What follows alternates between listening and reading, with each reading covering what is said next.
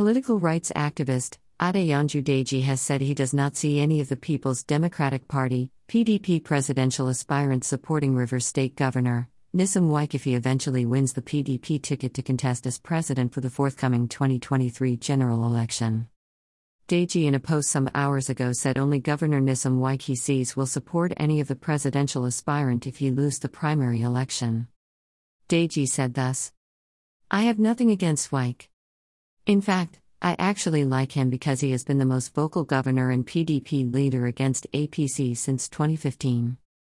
He's also the most loyal party man, but all the presidential aspirants in PDP won't support Wike if he emerges.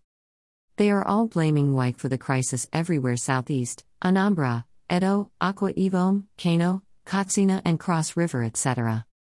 I don't see Atiku supporting Wike. I don't see Saraki supporting Wike. I don't see even Tambul supporting Wike if he loses primaries. Only Wike will support anyone that wins."